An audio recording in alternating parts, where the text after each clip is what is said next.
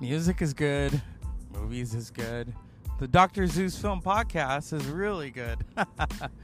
And good evening. Welcome to the Dr. Zeus Film Podcast. Geez, 4 years of this. Imagine another 4 years. It will happen. So here we are. It's Thursday. It's not even Thirsty Thursday. I think that's reserved for people that can drink. I can't drink. You know, I never was much of a drinker. I mean, when I did, you know, I liked vodka and I liked Jack Daniels. But like in little shot glasses or mixed drinks. But when it comes to music, when it comes to films, hey, throw them together and you've got a party. Whether it's the Beatles' A Hard Day's Night, Pink Floyd's The Wall. Is that? Oh, no. Or what's another one? Across the Universe. I'm trying to think of others. You know, there's so many great music. I mean, Grease, of course.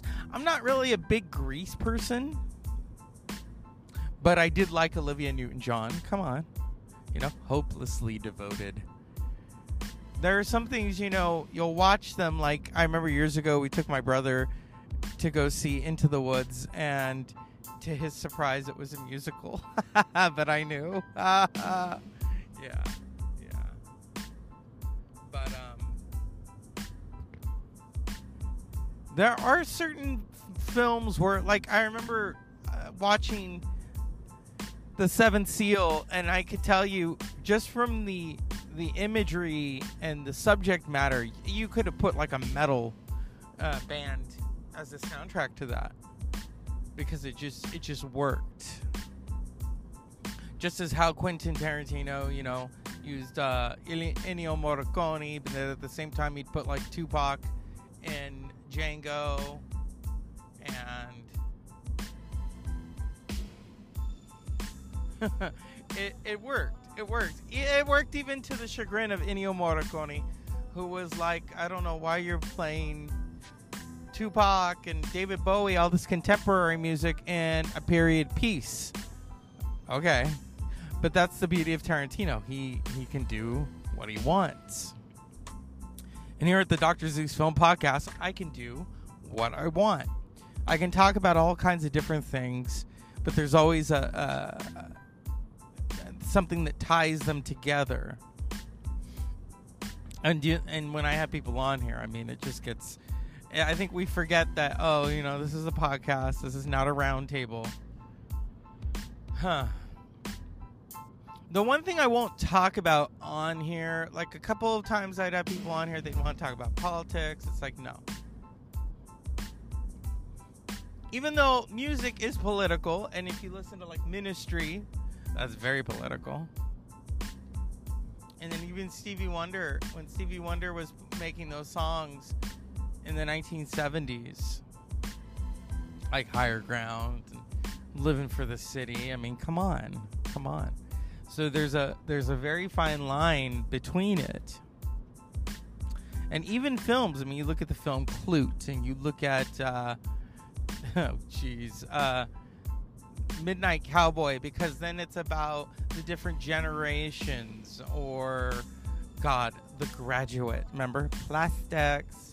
Or no, that's just you know, schoolboy has a crush on his friend's mother, and then tries to get with the friend, and yeah. I was watching, you know, the Emmys. Was it Monday? And Stifler's mom won. You know, Jennifer Coolidge, and I will always see her as Stifler's mom. She is hilarious, Jennifer Coolidge, such a great comedian. And she gets up there and she's like, I took a lavender bath, and for some reason my body swelled up inside my dress, and I'm having trouble speaking. Yeah. And then Cheryl Lee Ralph sang. She sang her part of her speech, which was amazing.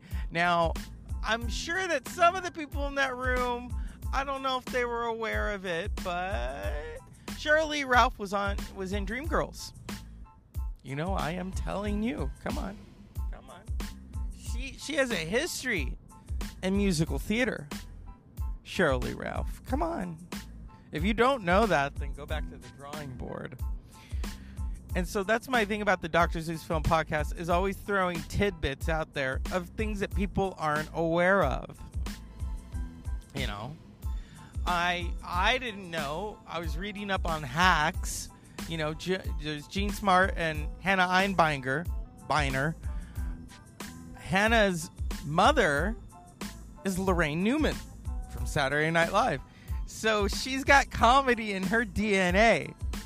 I didn't even know that. And she really is bisexual, just like the character she plays, Eva. Oh my God, that show. Hacks is Thelma and Louise on steroids. It is hilarious. And even when Deborah Vance is being very cringeworthy, it is still poignant and hilarious. And that's why I talk about these things on this podcast, to get people to go out there, oh, okay, I didn't know about that. Yeah. Or even Succession. I know a lot of people who don't like Succession, and I understand. But because the first time I watched it, I remember thinking, oh my God, these people, they're miserable and they're rich and silver spoons. And then really amazing woman, Candace, hello, said to me, watch more of it. Stick with it. And she was so right. It is hilarious because it really is, as the British would say, they're taking the piss. They're taking the piss out of this family that is ultra, ultra powerful. From the music of the theme song to the intro to how they all want to succeed the father. And the father is always telling them to fuck off. Or in one case, in the third season, Romulus, by the way, that Matthew McFadden, he won the Emmy. Congratulations. I thought it was going to go to Kieran Culkin, but it didn't. Or Sarah Snook for Succession, and it didn't. But the show won. It's such a great show.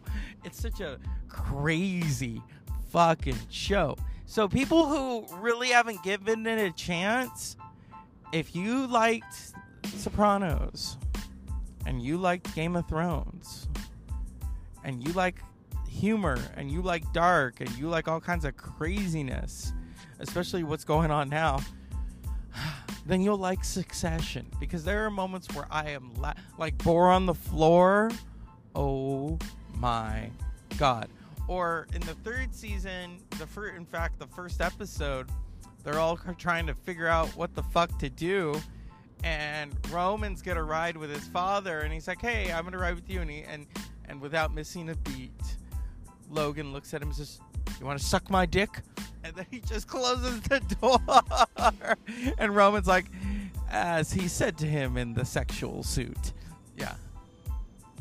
Yeah. I mean, there is some crazy ass, or my personal favorite, Jeremy Strong's character, Kendall Roy, who, too many birthdays. It's my birthday! Fuck you! Fuck the patriarchy! That's why Succession is not, the fact that they categorize it as a drama, but all this really funny shit is going on. So yeah, television is cinematic with a capital C. I mean, I just heard about, there are some shows that I'm just getting onto, like The Great, which is on Hulu, and it's, Catherine the Great, and it's from the people who gave us The Favorite, which is such a hilarious fucking film. Not the first time that Olivia Colman has played a queen. Yeah. It's crazy. And for television to, and that's on Hulu, I think. But for television to be that crazy and that good, and HBO really doesn't miss. The one instance, and I enjoyed Looking. I enjoyed the show Looking. Great show. I was watching, and also congrats to Murray Bartlett, because, I mean, hello, he played Dom on Looking. That is I loved his character. I loved Doris's character. Augustine, oh my God, Eddie. The one person on Looking that made me cringe was Patrick. Patrick still makes me cringe, because I was going and watching old episodes of Looking, and there's Patrick, and it's so cringeworthy. Some of the shit that comes out of his mouth, it's like, what? I mean, you can't help but cringe at some of the shit that he says. Like, at one point, this guy wants to date him, and he's Mexican, and they all start assuming all Mexicans are uncut. That's not true, by the way. And Augustine, he's like, oh yeah, if he's a real Mexican, he's uncut. And Augustine is Cubano, so it's like, yeah. I love those characters. There are parts where I liked Patrick. I thought, okay, this guy, we'll give him a chance. But then, like, he invites himself to, like, Doris and Dom. They have to go back to Modesto. They're from Modesto. Isn't that funny? And and he doesn't even know her father. And then he's crying at the funeral, and because he's crying over his own shit. I mean, it was a good show. It was a good show. It found its audience.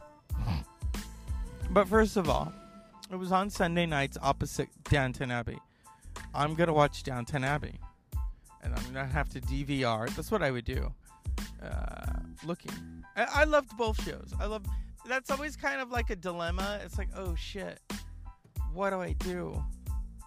One's on after the other, and you want to watch it. And, yeah. And I will say that toward the end of the second season, and even the movie, it became the Patrick show. It did. It became the fucking Patrick show. And it was so cringeworthy that it became the Patrick show. And him and, what was that guy's name? Kevin. Yeah. It was cringe. I liked him, because then he's trying, and I know people like Patrick, and they overthink shit, and I even overthink shit. But when I'm hooking up with someone, I'm not gonna be like, oh my God, they're uncut. I just know they are. Like, if they're British, I just know they are. No, they're not. Because, there's the assumptions and things. And Patrick's kind of like, now if Patrick had had a stroke, I'd understand. I could understand why he is the way that he is. But he didn't have a fucking stroke. He's Patrick. And then, to make matters worse, who plays his mother on the show? The lady from Newhart, the little blonde, Julia Duffy. Yeah. She played his mother. So it was like, okay, it made sense. I thought, that's perfect casting right there. Now we know where he gets it. I don't remember who played the father. It was a good show. It was just like, sometimes I'm like, okay, where are they going with this? And also, to quote Chris Donahue, who's a really great sex therapist. Not all people consider themselves gay, maybe queer, because then that whole tagline, and not all queer guys call each other girl. That was the other thing about Looking. I had a friend one time call me that, and I said, no, we're not going there. I understand that it's a term of endearment, but we're not going there. Okay. It's like the whole Britney Spears thing. I don't get it. Yes, I understand the whole Lady Gaga. It's different because she was born that way, and so were all of us. I can understand Lady Gaga's whole.